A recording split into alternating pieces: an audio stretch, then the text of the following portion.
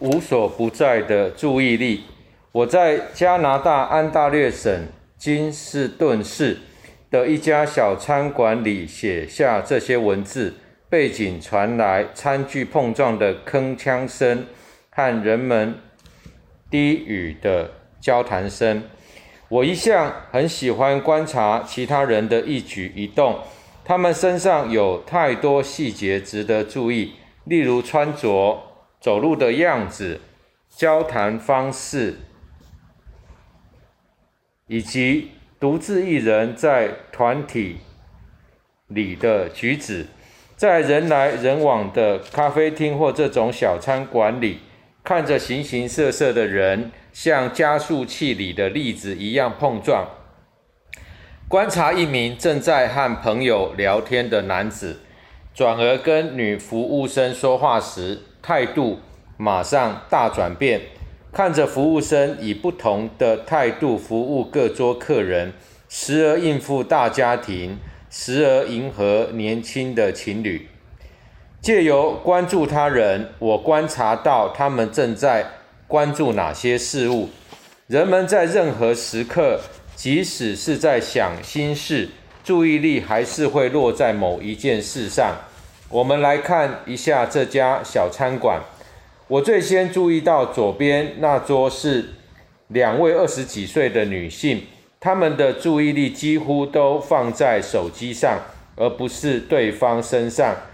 没传讯息的空档，他们会把手机萤幕朝下放在桌上，但这样做似乎毫无意义，因为30秒后，他们又会拿起手机。虽然我听不清楚他们的交谈内容，但看得出来他们只是有一搭没一搭的随口聊天。他们虽然坐在彼此面前，但注意力早已飘往别处。或是观察餐厅另一头的情侣，他们热切的交谈，配着热腾腾的咖啡和美式松饼。他们刚到餐厅时，本来只是低声闲聊，但对话很快就活络起来。这对情侣跟刚刚那2名女子不同，他们只把注意力放在彼此身上。餐厅喇叭这时传出红发艾德的热门歌曲。我注意到2名年轻人，他们和那对情侣只隔了几桌，其中一人的脚跟着歌曲旋律轻轻打拍子，另一人正在点餐。那个打拍子的人大致上把注意力分散在3件事上：歌曲、朋友点了什么，自己早餐想吃什么。他点了3蛋快餐后，服务生问他想吃哪种蛋，这时他的注意力转向内心，思考自己的喜好，最后回答炒蛋。吧台边坐了几个陌生人，一边看着电视播放昨晚美式足球赛的精彩回顾，一边随意的闲聊。我觉得世界各地有数百万人，包括吧台边那3个人，目不转睛地盯着11寸长的美式足球赛，实在很有趣。接着我看到吧台边有一个人歪着头，似乎陷入沉思，接着好像有电流穿过他的身体似的，连忙从口袋里掏出记事本，写下乍现的灵感。看来他似乎看球赛看到放空，大脑在神游时突然灵光乍现，顿悟了某件事。或是以我为例，我带着笔电坐在餐馆里，今天早上我喝着咖啡，吃着炸薯块时，反而更能专注在工作上，精力也更旺盛。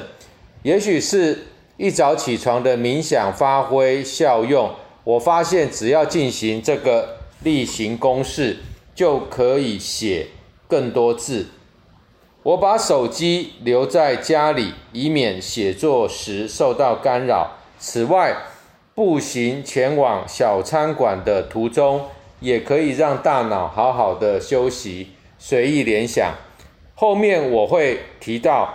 关掉网络是激发创意及创新构想的最好方法。餐厅里播放的音乐让人朗朗上口，但并不至于干扰注意力。不过我不是来这里听音乐，之所以挑这家餐厅而不是去最喜欢的餐馆，是因为这里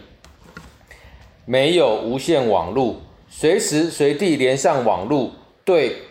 注意力和生产力的干扰最大。就像前段的叙述，餐馆的环境与顾客有点分散我的注意力，但那些片段也是用来为本书开篇的好素材。这家餐厅的情境正好可以说明我不久前才顿悟的一件事：注意力无处不在，一旦你注意到它的存在，就无法视而不见。当下这一刻，地球上每个醒着的人可能正在吃早餐、工作或陪伴家人，但是都正关注某一件事。注意力存在于生活的背景中，无论我们走到哪里，在做什么，或者只是刚好意识到脑中飘过的思绪，它总是如影随形。从我一开始探索提升注意力，让思绪更清楚的方法，到现在已经过了好几年。然而有件事我还是难以启齿，尤其是我可是以生产力专家自居的人，我注意到自己越来越容易分心，特别是使用的装置越来越多的时候。我不曾过得如此忙碌，却感觉像是瞎忙一场，完成的任务少之又少。我开始因为无聊和缺乏刺激而感到烦躁不安，想尽可能把每一刻都填满。我明知道一心多用时，大脑无法运作得很好，却依然觉得有必要多工作业。工作时，我打开电子邮件，又把手机摆在桌上，感觉这样做比专注在一两件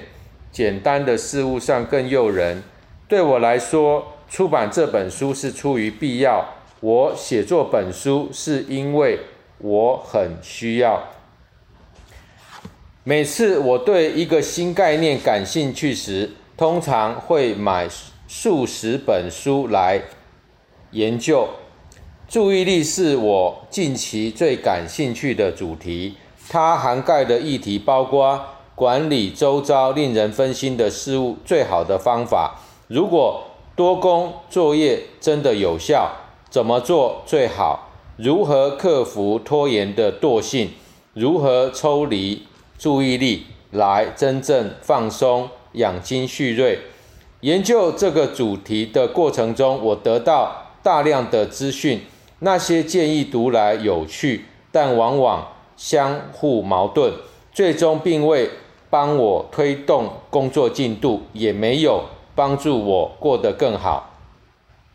于是我转而深入探索真正的科学研究，许多学术论文及数十年的文献都在探讨发挥最佳注意力的最好方法。当我仔细阅读找到的每份研究的过程中，电脑里名为注意力的资料夹变得很庞大。我累积数万字的笔记，开始从资讯中归纳出最实用、最巧妙的研究成果。我访问全球最顶尖的注意力专家，彻底探究为什么我们那么容易分心，以及如何让本性难移的大脑在充满诱惑的世界里全神贯注。我也开始亲自测试那些研究，厘清能否真的掌控自己的注意力。这番探索的心得不仅彻底改变我的工作方式，也改变我的生活方式。我不再只是把注意力视为提高生产力的工具，也把它视为提升整体幸福感的关键要素。最令我惊讶的是，我发现培养创意和生产力的有效方法之一，竟然是学习不专注。当我放空，让大脑神游，不特别注意任何事物的时候，反而更能够融会贯通，举一反三，提出新构想。我也发现，现今我们遇到的干扰，比整个人类史遇到的还多。研究显示，平均来说，我们在电脑前工作短短40秒，就会分心或受到干扰。我以前觉得一心多用是让人更有活力的工作技巧，后来却发现它是持续形成干扰的陷阱，反而阻碍我达成重要的任务。我逐渐发现，一次只专心做一件重要任务，也就是开启极度专注力模式的时候，生产力也会跟着提升。最重要的是，我开始把注意力视为追求生产力、创意、幸福、快乐最重要的元素。无论是在职场上或是在家里，都是如此。我们巧妙善用有限的注意力时，就会变得更专注，思虑更清晰。这是在当今世界中乐活的基本技能。毕竟我们常处在令人分心的环境中，从事仰赖脑力的知识型工作。本书借由我对注意力的探索，带领大家深入了解这个主题。我不仅会分享学到的有趣知识，也会说明如何把这些想法实际应用到生活中。生产力的研究虽好，唯有身体力行才有效果。因此，我把极度专注力视为科学辅助指南，不仅探索注意力背后的有趣研究，也把相关见解实际套用在现实生活中，以找出有效管理注意力的方法，让你变得更有生产力及创意。这些见解已经改变一个人的生活，我知道他们也会为你带来一样的效果。表面上看来，结果似乎很神奇，然而只要了解背后的原理，就会觉得一切再自然不过了。